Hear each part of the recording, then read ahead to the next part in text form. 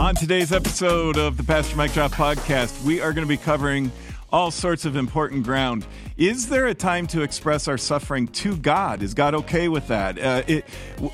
Why hasn't Jesus come back yet? How do you know a true prophet from a false prophet? Should Christians take supplements for spiritual health, not just physical health? That and more on today's episode of the Pastor Mike Drop podcast. Grab a Bible, pull up a chair, and join us.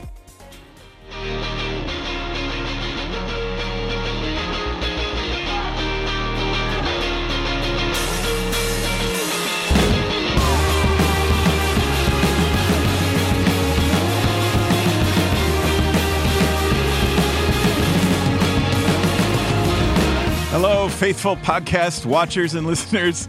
We love you. Thank you so much for tuning in weekly and spreading the word and letting people know about this. That's what we're here to do, is to get God's word out there and to give it and give people an opportunity not just to read it, but to learn it so that you can live it out as together as a church family here at Lutheran Church of Hope in central Iowa, based in Des Moines. We are encouraging our whole church to read through the whole Holy Bible together in a year. And we're like 85, 90% plus of the way through. It is so good.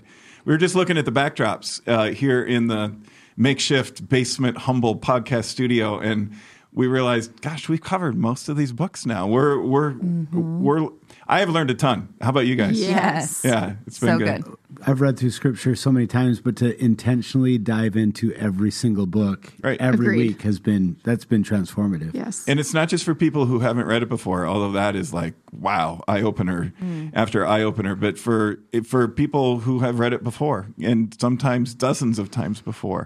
God's word is living and active, and it still speaks to us. And we've got a lot to cover today. Emily, please introduce our wonderful panel of pastors today. With us today, we have Pastor Jeremy Johnson. Hi, Jeremy. Hey, hello. It's good to be here. I feel like we should have an applause machine in the background, right? For both you guys. And Pastor Ashley Lentz. Yeah. Hi, right. yeah. Welcome. Ashley is our one of our campus pastors in our Ankeny location, and Jeremy, what is your title? I don't even know what your title is anymore. You're kind of like I don't know do what it all. Either, yeah. Yeah, pastor who does everything. Yeah, well, no, it's just we all know this around Hope. It's like it's just saying yes to what God's doing. That's right. Yes, right. For sure. That's right. Sure.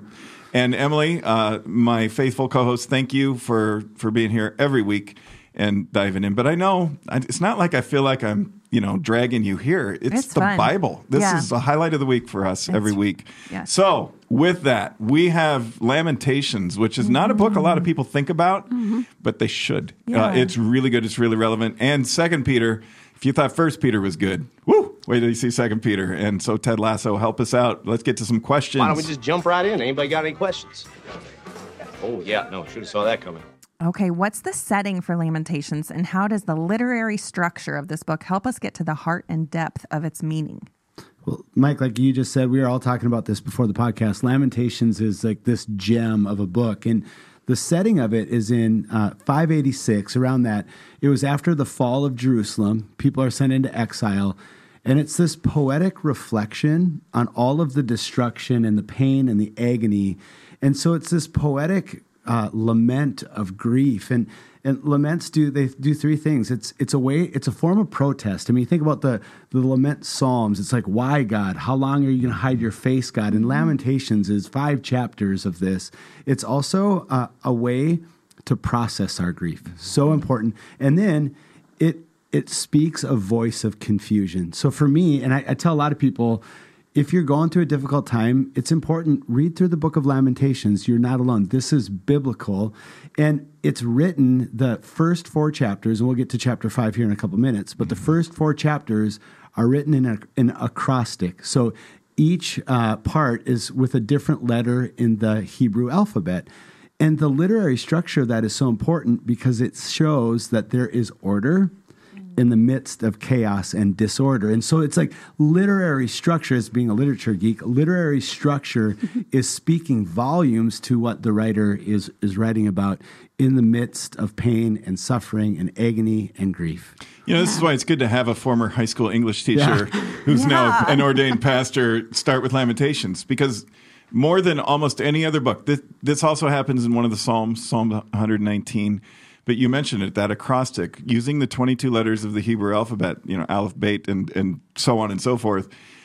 In English, we don't see that. Right. As we read the English translation of Lamentations, you wouldn't catch that. And why does it matter? Like you said, Jeremy, there's an order here because there's such a disorder to our chaos. And so it's this beautiful contrast between, okay, your life, it's the first 4 chapters anyway. Like you said, the 5th one's a little different, and we'll get to that. But the first 4 chapters are, let's bring some order to the disorder of suffering. Let's give you a way to think through this. Let's talk about this together. And it's anonymous. We don't know who wrote this. But it's each chapter is a new poem. So there's these 5 different poems. It's good stuff. Yeah. Really powerful. Over and over, I'm reminded why we do this together and learn. Like, there's no way I could have known that. Well, almost 99.9% of people reading this in English and who wouldn't know what Jeremy just shared, and maybe what pastors get to learn about in seminary. Yes. There's no reason everybody shouldn't know this stuff. Yeah. And now, even if we're like, okay, I don't know which letter we're on right now as we go through, it doesn't matter. Just to know the whole point was, it's a poem. There's order to it. Suffering is chaotic and disorderly. And so God's giving us a way to sort that out, to think that through. I think about times when I'm suffering, and there's no way I could author a poem, an acrostic poem, in the midst of my suffering. And so it brings so much depth and appreciation to order and chaos, but also I try to put myself in whoever did write this. They were literally going through this, and there is some vivid imagery describing their suffering in Lamentations. And they are taking time to honor who they know God is. We're going to see hope in the middle of this too. Right. They're taking time to beautifully write this out. Yeah. And it just brings so much more appreciation. I want to bring up a bad analogy, but my daughter, 11 years old, loves Taylor Swift. I mean, just love. Everybody loves Taylor Who's Swift. Taylor Swift? But I haven't heard of her. And so I asked her. Everybody hears about, even football fans. I asked her, I said, why do you like Taylor Swift? She's like, because her music is so much feeling to it. And I said, sweetheart, that's not just music, that's poetry. Yes. And Lamentation and Psalms is poetry. And what's poetry? It's the language of the heart. And that's actually what you said just made me think of that horrible analogy. So Lamentations and Taylor Swift. They all have together. something in common. Yeah, absolutely. They both speak to suffering. In a very real world way. It's probably also worth noting the more obvious thing. The book is called Lamentations. A lament is somebody who's crying out, is somebody who's hurting. And this isn't the only place in the Bible we see poems or poetry that is a lament kind of style. Psalms has it up to a third of the 150 Psalms are laments. So that's not new in that sense. But Lamentations, that's all it is. 5 poems of laments of people who are struggling and suffering, especially looking back, as you were saying, Pastor Jeremy, to the exile and how they deal with not being able to live where they want to live, of being pushed away from their homes. That's suffering. Yeah. Speaking of that, when, if ever, is the right time to express our grief and sadness to God and give voice to the confusion we might feel from suffering? Yes, always. Always. We tend to not grieve well. There just seems to be a cultural stigma around how we're going to express our grief. If we should express our grief, maybe we should hold it all together all the time. I think we know that we're all going through hard things, but to actually talk about that seems like something we don't really know how to do. And you read laments, you read pieces of the Psalms, and you're like, this is actually a really biblical thing. It's part of our faith journey to present our raw feelings to God and say, I don't know where you are, and this is hard, and please show up, and please help be part of my suffering. And I think that's what we learn here in Lamentations is God's going to show up in the midst of that. And we have total permission to tell him all of our raw feelings using vivid imagery. And if we want to sit down and write an acrostic poem, I think that might be a healthy way to grieve. Sure. It helps you to get to the core of what's going on. Yes. You know, I remember when our son Trey was little and he had a Band-Aid on, and I told him it was time to take his Band-Aid off. And he said, Dad, if I take my Band-Aid off, my cut's not going to heal. I said, no, buddy, you got to give that thing air. Because it's air, it's uncovering that which is wounded that brings you to healing. And I think that's what lament and that's what grief allows us to do. Yes. Let's speak to this too. Ashley, you alluded to this. The right time to lament like this is any time that you're facing a tough time. we live in a world, and particularly as Midwesterners who live in the northern Midwest, and especially those of us who maybe have Lutheran roots, I'm just going to name it, that are grounded in Stoic Scandinavianism or Northern Europeanism, where culturally we are taught, suck it up, buttercup, hold on, and there is a little bit of a time for that, whining about things that aren't really, the stuff they're whining about is real. Yes, it's serious suffering. And so, there is a check there. There is a balance for, let's not turn into whiners and say, well, the Bible tells us to whine about, I broke my fingernail. God, why? It's got to be a little bit more substantial than that. That said, the rest of the challenge in Lamentations for me, and I hope for everybody who's listening and reading through this book of the Bible, if Stoicism is what you've been taught, it's overrated. You have biblically, it's not like, well, that's cool if that's who you are, and you don't want to burden anybody else with what you're feeling or your sadness or your heartache. The Bible actually says the opposite. It says not only express it, but express it to God. And ask God, why? How come? Why does it have to be this way?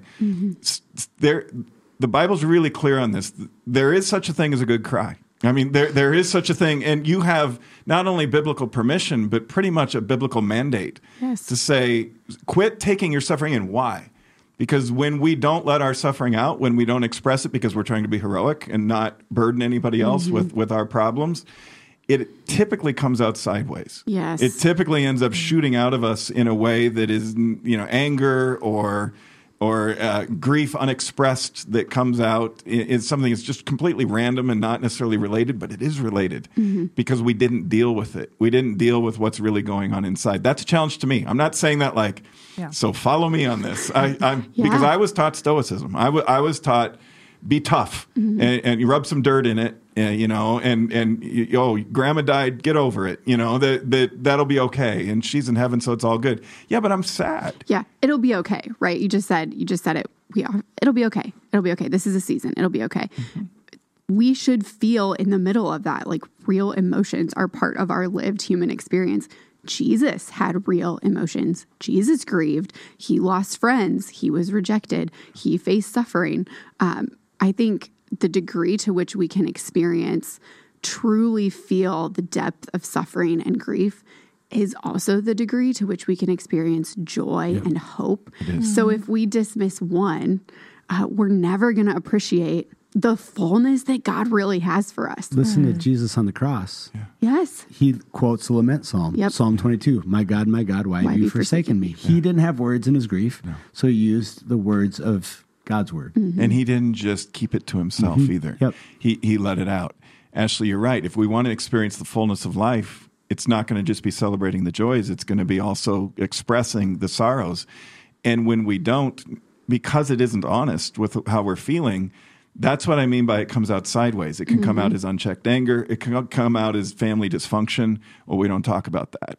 You know how good it would be for you if you could? Right. And if you did, it comes out sometimes as cynicism, and maybe worse, it can come out as hopelessness. Because at a certain point, if I don't talk about it and express it, and then I just start to get worn down. And I either get cynical about everything in the world, which is often a sign that people aren't in touch with the hurt.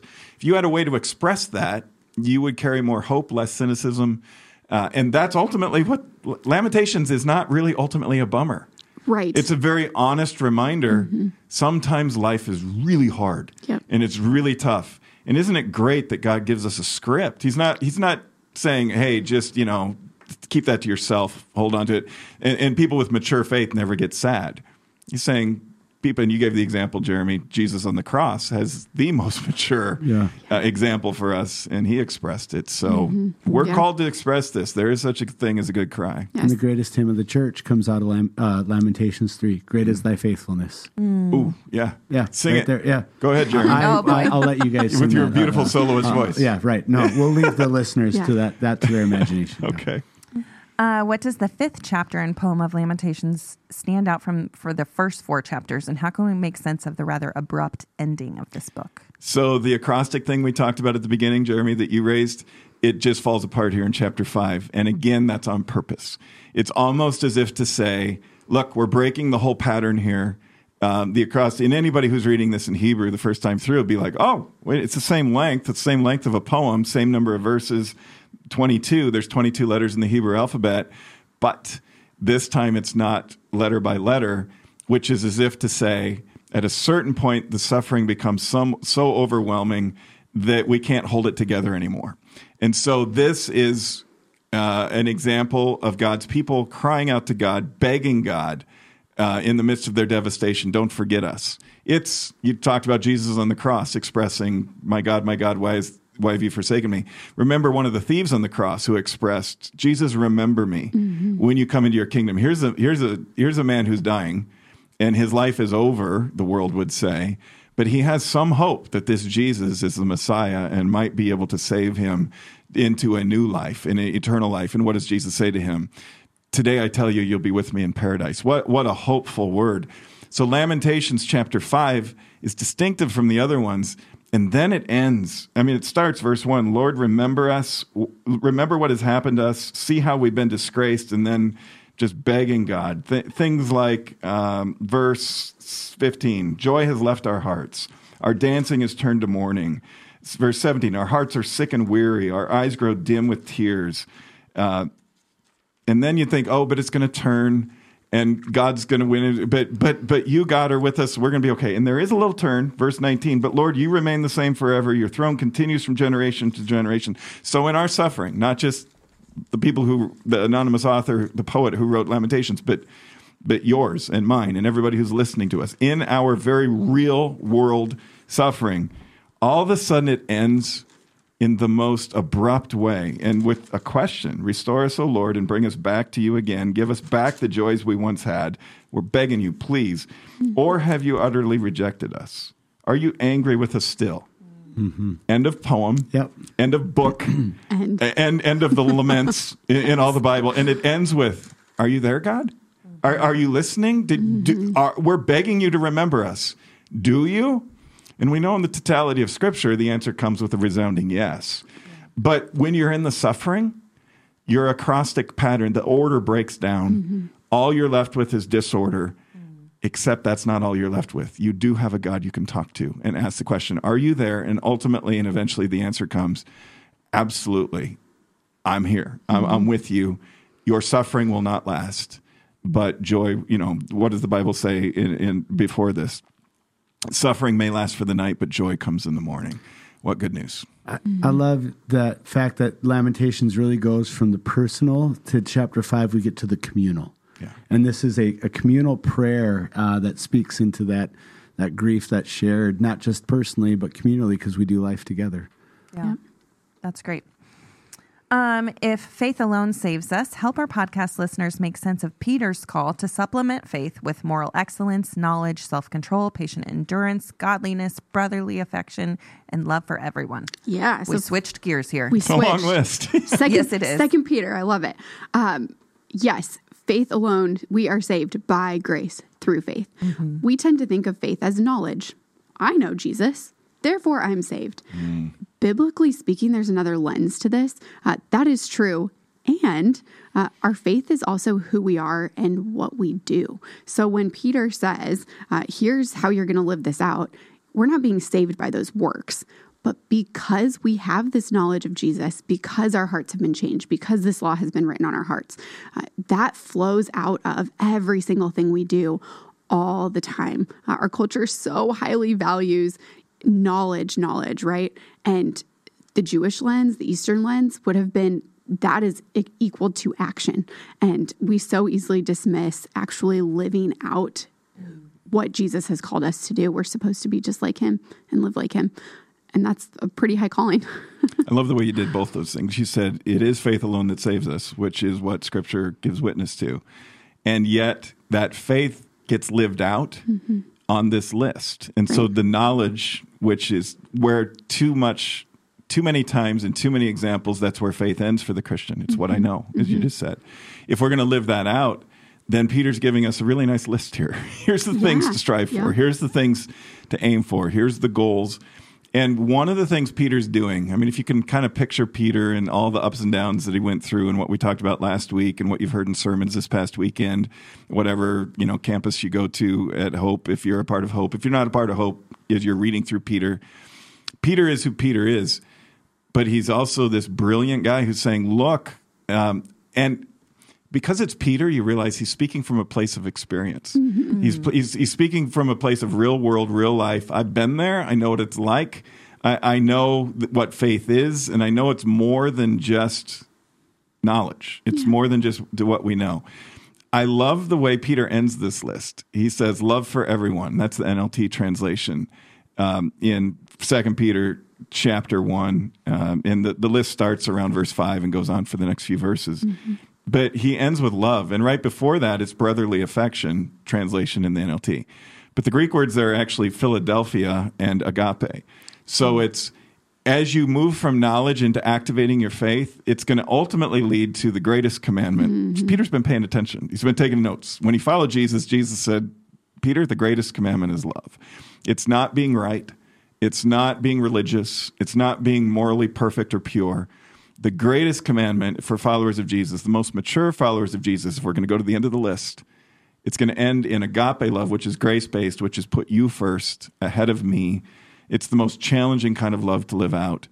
The word before in Greek originally, that Philadelphia means a brotherly love, a sisterly love, I guess you could say too, a love between two people that they share as friends, that they share as compatriots, as buddies, as pals, who do life together in our best friends.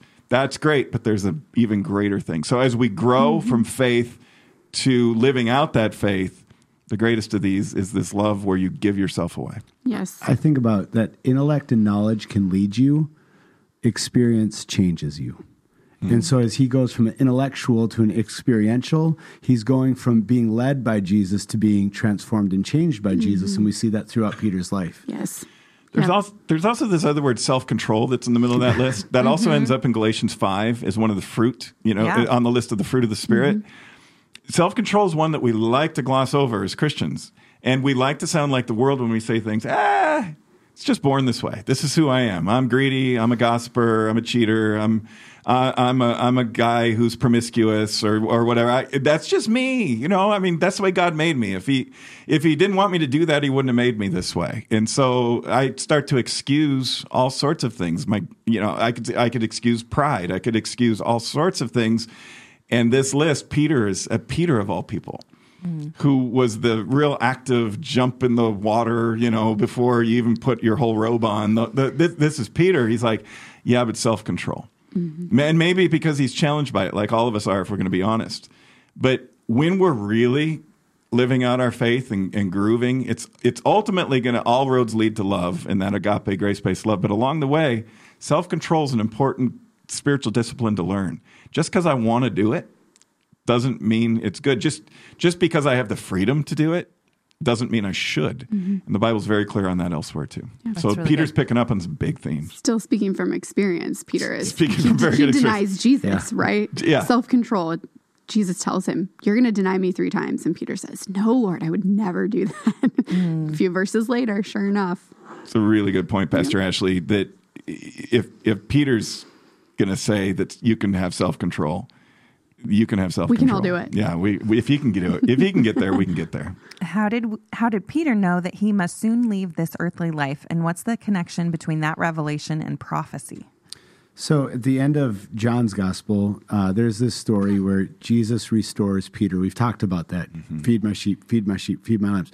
Do you love me, Peter? Do you love me, Peter? And so at the end of that, it's John chapter 21, and then it's starting around the 18th verse going in, it says, Jesus says to Peter, the truth is, when you were young, you were able to do as you liked and go wherever you wanted to. But when you are old, you will stretch out your hands and others will direct you and take you where you don't want to go. Jesus said this to let him know what kind of death he would die to glorify God. And then Jesus told him, follow me. 2 Peter is Peter's farewell letter. Peter knew that this was the end, and he knew it because Jesus had told him that this is the way it's going to go. And it wasn't like a punishment to Peter, but Peter had been transformed, like we just talked about. He'd been changed and saw his life as a calling to live out, to share the gospel of Jesus Christ. And so this also was this combative statement, that people were doubting the death and resurrection of Jesus Christ. Was that really real? And so Peter's also saying this whole prophecy of the Old Testament, everything led to the fact that there would be this one that would enter into the world, who would give his life, who would be raised from the dead, and in that would transform our world, would save us from our sins. And so the revelation of all of this is Peter being willing to go to the cross, or to be able to be put to death, to live out this call that Jesus had on his life. And so all of the prophecies of the Old Testament were summed up in the death and resurrection of Jesus. You know, it makes me think just now, I really think this applies.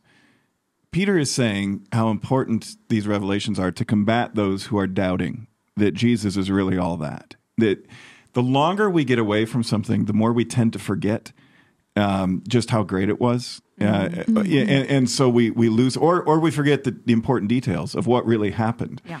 Peter's saying, hey, for those of you who are doubting, I was there. I saw this. I was at Jesus' baptism where the heavens opened, a precursor for the heavens opening when Jesus died on the cross at the end of the Gospels. But I was there when Jesus was baptized. I heard the voice speaking down from heaven. This is my beloved Son. I was there on the mountaintop at the Transfiguration when that happened again, when the same voice of God from heaven came down, bellowing down and said, this is my beloved Son, this Jesus. I've received it. Not only have I received a revelation, as you're saying, Pastor Jeremy, which is where it all starts, that I know when I'm going to die. So here are my last words. This is my last letter to you. That's from God. But I also have had the revelation of seeing who Jesus really is. I think that's why one of the reasons why it's so important for us to be church together, to show up for worship, to show up for Bible studies, to tune into a podcast, to do the things. Why it's important to read the Bible. So we don't forget. So we're reminded, and the rhythm we've been created to is God says you got to do that at least once a week. You gather together in community, have a Sabbath day where a part of that Sabbath rest is you rest spiritually. You renew yourselves by coming together as the body of Christ in community and doing these things in a way that reminds you so you don't forget. Jesus is awesome. Yes. And let's focus in on another part of Scripture that reminds us of who God is. People's like, well, I already know. Yeah, but if we're human beings, and if we aren't reminded over and over again, if I have a marriage with my wife and I never see her, or I never connect with her, never hang out, we never do things together, well, it's not going to be as good as God wants it to be. It's not going to be as good as I would want it to be, or hopefully she would want it to be. Hi, baby.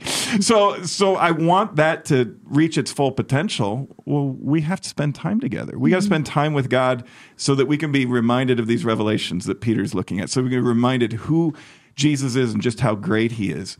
And then he connects the dots and he says, not only that, but when it comes to all these other people who are leading you astray from how great Jesus is, I need you to know that every word that prophets have spoken that is in Scripture did not come from them. It came from God. It isn't just a bunch of people who want to wish upon a star, like make up a invisible man as people mock Christianity from the outside looking in and invent this God. It's putting our faith in a God who actually is. Peter's giving witness and testimony to it. And then he reminds us one more revelation is all the prophecies are revelations of God. God's word prophesied and proclaimed to his people. And what's really important, Peter, is to make sure we start with God's agenda, not our own when we do that. Original sources matter. So when Peter has been there as an eyewitness to see the heavens open at least twice, and if Peter has been there to see Jesus' miracles, to see him walk on water, and for Peter to get out of the boat with him, to all these things, Peter's saying, don't forget who he is. And there's a lot of false prophets out there who are trying to de-emphasize him, Jesus, by emphasizing their own agenda. You're going to get lost if you follow them, Peter's saying. Consider the sources. Make sure you are taking God's word and not just what people want God to say. Mm-hmm. Really important. Yep. Yeah. Speaking of that, who are the clever false teachers and the ungodly followers Peter refers to in this book? in chapter 2, verses 1 through 22. And do these words of warning still have relevance for us today? Yeah, they do. We don't know for sure who these false teachers are because Peter doesn't name them. But he gives us clues in the text. Verse 1 of 2 Peter 2, they are the ones who cleverly teach destructive heresies. Verse 2, they practice shameful immorality. Verse 10, they have a twisted sexual desire and despise authority. Verse 10, they're proud and arrogant. Verses 11 to 15, they're unthinking animals. I mean, Peter's holding nothing back. Unthinking animals, creatures of instinct. They indulge in evil pleasures. They delight in deception as they eat with you. Isn't that just rich? So they pretend to be your friend. I'm sure we can all kind of sadly think of examples. They pretend to be your religious friend, but they have another agenda. They commit adultery with their eyes. They lure unstable people into sin. They're well-trained in greed. They try to use religion to make money. They brag about themselves. They promise freedom, but they're slaves to sin, and they're promising freedom in something less than Christ.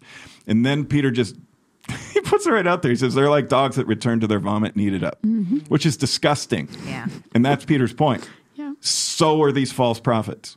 They're disgusting. They are just that. They're the pigs that come back to the mud. That's also Peter's phrase. And he's purposely saying it is disgusting to think about that. And Peter's saying, and it should be discussed just as disgusting to you to think about following a false gospel, following false teaching from these false prophets who are, again, de-emphasizing Jesus, overemphasizing their agendas and what they want religion to be all about. If our faith becomes about something, if we define our Christianity on anything less than Jesus' death and resurrection on the cross, whether it be the social issues of our day, whether it be wars in the Middle East, whether it be or anywhere else, if we say that ultimately that's the test of what kind of Christian you are, we have missed the entire point, Peter is saying. If it's anything less than Jesus' death and resurrection, primary. Those things are we can talk about those things, and they're not that they aren't important, but they're secondary compared to the death and resurrection of Jesus. And we don't get to vote on that. Peter's saying as much as we might want our faith to be all about what we want it to be about, it's about Jesus. I love. Go on. I'm sorry. I was just going to say, I love verse 9. So kind of in the middle of Peter really ranting about these false teachers. He also says, so you see, the Lord knows how to rescue godly people from their trials, even while keeping the wicked under punishment until the day of final judgment. He wants them to know God is still with them as they're facing all of these false teachers and false prophets. Like, God's going to rescue you, tying straight back to our Lamentations readings today too. God's in the middle of all of that. And that's what's been so fun about this year is, we've said time and time again, we don't want people to be biblically literate. We want them to be biblically fluent. Even better. Yeah. And so in that, it's so relevant today because we don't do what we want to do. We don't preach what we want to preach.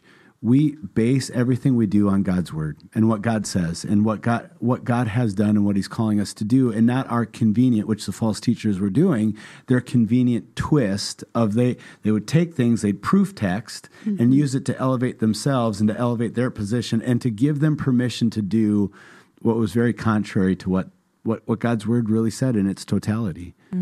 Second part of that question is it still relevant for us today? And it is. I mean, obvious examples of false prophets using religion, as Peter just lays it out. They're trying to make money off of people in dishonest ways. But it's not, so those are the obvious character examples almost. But it could also be any church or ministry leader. This is a good, sobering reminder to all of us who are called into ministry as pastors and ministers and leaders and church staff or volunteer leaders in a church. Any of us could be tempted to say, I want this to be about what I want this to be about, instead of what Scripture reveals it's about. It's tempting to use, especially if you're given positions of power. It's tempting to use that for other agendas other than God's agenda. And when that happens, Peter's saying, guess what? God's against it. No big surprise, but God's against it.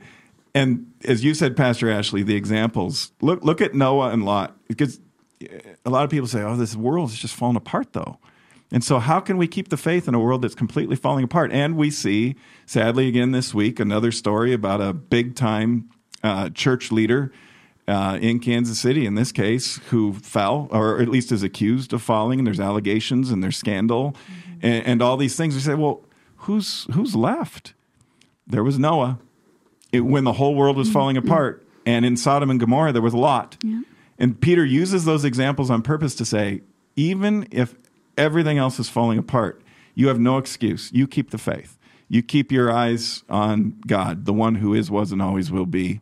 And that I find actually very hopeful. It's like that faith ultimately will be rewarded. Mm-hmm. I think that's the temptation, is if I steer off the course, I can get more money, more power, more success, more whatever, more fame. And all those things are like vapor. They vanish. God's word being fluent, and God's word reminds us. But the stuff that lasts forever, well, it's what Lot put his faith in. It's what Noah put his faith in. And they're rewarded for it. So look, folks, the world's falling apart. Keep the faith. Yeah. Now's the time, more than ever. Yeah. Why is knowing Jesus but falling back into sin worse than never knowing the way of righteousness? There's an analogy that's used a lot of time that the truth about Jesus is like somebody taking the prison door and opening it wide open and saying, you've been imprisoned and now you've been set free. And when we know that freedom, and look, Paul talks about it a lot. He says, the things I don't want to do, I do. The things that I want to do, I don't do. Oh, what a wretched. There's a reality of sin. So there's a reality that all of us none of us are perfect. Yeah. But Peter's saying, don't willingly go back into that prison that has held you captive. If you don't know the freedom, you can't be faulted for not stepping into that freedom. When you know that freedom, Peter's saying, don't go back. Like, you know how much better the world can kind of trick you to think that, oh, well, maybe if I can grab the reins of my life and go back the way to the truth I want to create, maybe that's going to ultimately be better for me. And Peter's saying, no, you've been down that road before. You know where that road leads you to. Stay out of the prison that door has been swung open for you. Yeah, that's the definition of sin, right? We know freedom. And if you consciously choose to miss the mark, I'm going to choose not to live in that freedom. That is missing God's best intention for you, and that is sin. It is. There's Peter is really bold. We know this just from his personality in the Gospels. That continues on here in his epistle as he's writing. He's really challenging us. If we take it for what he's actually saying, and we don't just gloss through it and say, okay, I read 2 Peter. Soak it up. And take this in. Peter knows through his own denial how it feels to miss the mark, to sin, as you just said, Pastor Ashley. And yet he was restored and given another chance. And now, ironically, as we talked about earlier, he's writing his last letter and he knows it. God revealed, I'm going to be dying soon. And how does Peter end up dying? Historically, we know he's executed for his faith. And legend has it, they were going to crucify him, and he said, crucify me upside down because I'm not worthy to be crucified the same way Jesus was. How he's grown from the guy who the first time he felt like his life was physically at stake, denied Jesus 3 times, to now he's like, it's not worth it. I'm going to be Lot and Noah in the face of everything else falling apart. I'm going to keep the faith even if they execute me, and they did. It's worth it to me to hold on to it. I'm not going to let go of Jesus no matter what. Now, hardly any of us will ever get put in that situation where we have the wonder. It's, as much as there is no perfect government or country, we live in a country where we have the freedom to have this podcast, where we can talk about Jesus, where in some countries, big ones around the world today, if we were talking about Jesus like this, it would be edited out. And it would not be allowed to go into the public airwaves that way. And so the church would have to go underground in order to express what they're doing and run the risk of being imprisoned or worse for it. Peter was in that world, unlike where we are.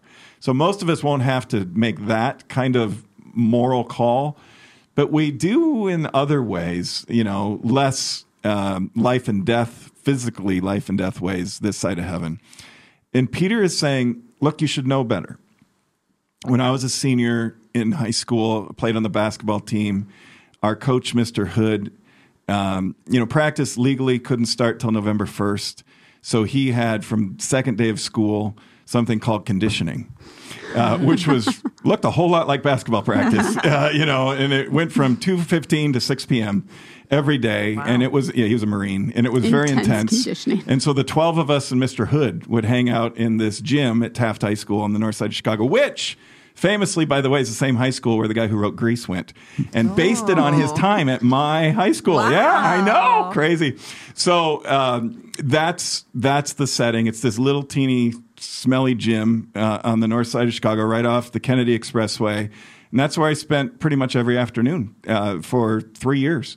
Because he also had summer practices, but didn't call them practices. There was also conditioning in spring. But Mr. Hood, my senior year, named 3 of us co-captains, and it wasn't because we were the best players. It's just because he wanted us to be the captains, and we were seniors. And he said, you're going to be the leaders. After the second practice of the year, conditioning of the year, third day of school, second practice, he was disappointed. We could tell he was disappointed. He blew the whistle at 6 p.m., sent everybody home into the locker room. He said, captains, I want you to stay. And he got in our face, and he said, you should know better. You should know better. You do not show up here and give this kind of effort again. Mm-hmm. And it's on you, not me, he said, to make sure the rest of the team, because you're captains, this is who you are. It's up to you to make sure the rest of the team doesn't show up like they did today and give me a half effort at practice. You should know better because of who you are. That's what Peter's saying. Mm-hmm. Christian, you should know better. You have no excuse. Not only should you do this for you, you should do this for the world around you too. You should quit phoning it in. You should quit giving a half effort. You should know better because so much is depending on it. There's a part of me, I mean, the old, athletic kind of history I have. I know you do too. Mm-hmm. You do too. And Emily, you were all state in multiple sports. Of course. Yes. That there's a part of me that just can connect to this so deeply. Yep.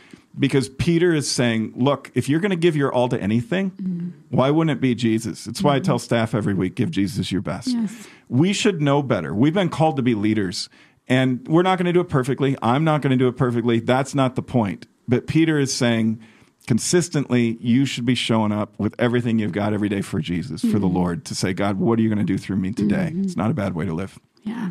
Add-in question. When you watch Grease, do you feel like you're back in high school? Is this from you or one of our... It's me. When I watch Grease, it's more the California version on TV. The Broadway play was more the Chicago version, which is what it was originally. This is really embarrassing, but I was in Grease in college. I never had been in a musical my whole life because I played sports and all that, and you had to kind of pick one. But my senior year, my buddy who had a really good voice talked me into, he's like, it's Grease, it's your high school. You gotta try out for this. And I did, and I ended up being the slimy local radio DJ Vince Fontaine. Yes. Only thing I want to say is enjoy yourselves, have a ball. Because like we always say at the Big 15 where the jocks hang out, if you're having fun, then you're number one. And I could go on. There's a whole, it's funny how I was so scared. Yes. I had those things drilled into I was so memorized. I was ready to roll. I still have dreams that I'm in that play and I don't know my lines. I only had like 5 lines. But I still, you went to the same college. You know, the musicals were a big deal. Big deal. And you notice they didn't give me a singing part. Well, I was going to ask you, it sounds like you've gone over that part, just different more than times. Once. I still got it. I'll never forget it. It's not like you haven't had other stage occurrences since then, but you still remember that I'm one. Still nervous on every stage I stand on. Yeah. Well, this was good detail. Thank you. As a quick aside, for those who watch our podcast so faithfully, and we're at the end, getting toward the end of this one question to go. I couldn't sing, but they made me the lead dancer on the chorus. So I was this is great. Yeah, don't spread that around, but for our podcast listeners, you know. Good tidbit. If there's ever Dancing with the Pastors, I'm going to win. Okay, what explanation does Peter offer for those who question the promise that Jesus will return soon? Yes. Essentially, Peter tells them, God doesn't work on your time frame. He doesn't work in chronological time. God's going to work on his own time. So be prepared. We can look for an answer all we want, but that would be us wanting to be God, and we are not God. And so Peter says, you're going to wait, and patience is really good. And God's going to show up in the midst of your patience. Mm-hmm. And he is coming back. I mean, we know this to be true. It's how Peter begins his letter and he ends his letter. This is going to happen. So therefore, in the meantime, be prepared. Be prepared. live differently, look differently. You're called to a higher purpose. Verse 15, this is chapter 3, verse 15. Remember, our Lord's patience gives people time to be saved. He says it earlier, he does not want anyone to be destroyed, but wants everyone to repent. The call is God is coming back, not on our time frame. It is happening, and God wants everyone to experience new heaven and new earth when that happens. Until he comes back again, we have work to do. Yes. Everybody, we have work to do. Heaven, it's one of the things we say at Hope all the time. God's desire is that heaven would be crowded. Mm-hmm. So let's get to work on helping that to happen. Put it all in context. These are Peter's last words. Yes. This is the last paragraphs of his last letter. Mm. This is Peter, hero of the faith, who's saying, no more excuses, step it up, keep the faith. Don't just stop with your faith at what you believe and what you know. Live it out. Endure suffering, which connects to our Old Testament readings, Lamentations. Hang in there. Go for this list. Strive for this. Make love your ultimate goal. Don't let the false prophets throw you off. Don't minimize Jesus. Don't de-emphasize him for things that you might want your religion to be all about. Follow instead of lead. Mm-hmm. Let Jesus lead. We follow. And then Peter also is saying, for those, Jeremy, you said before, some people were complaining maybe Jesus isn't all that. Now they're saying maybe Jesus isn't really coming back. And Peter's saying, yeah, but this is where that famous line comes from. I think it's famous. A day is like 1,000 years to the Lord, and 1,000 years is like a day. Mm-hmm. And as you were saying, Pastor Ashley, so eloquently, the whole point of Jesus not coming back yet is because he's so good. He's giving us a chance to be saved. Mm-hmm. But Peter even lays it out with that mm-hmm. language, as you pointed us to. It's God doesn't want anyone to be destroyed, which is consistent with the rest of Scripture that says it's God's will that everyone would be saved. So he's like, I don't want to say what God is like what he's thinking, but what Peter is saying God is doing is giving us time. Mm-hmm. And also giving the church time to fulfill our mission, to go and make disciples of all nations, to go and spread this good news, to go and tell people there's a better way and a deeper truth and a more abundant life waiting for them. This is good stuff. Well, it shouldn't surprise us. This is Peter. Yeah. And ultimately, in all of this, Peter is saying, whatever you do, keep the faith. Mm-hmm. And that is our word for you today, folks. Thanks for tuning in. Wherever you go, whatever you're up against, God is with you. You're not alone. As Lamentation tells us, as 2 Peter tells us, whatever you do, keep the faith. We'll see you next week, and we'll see you. Thanks for joining us today. Please make sure to like and subscribe on your favorite platform, and we'll see you next time.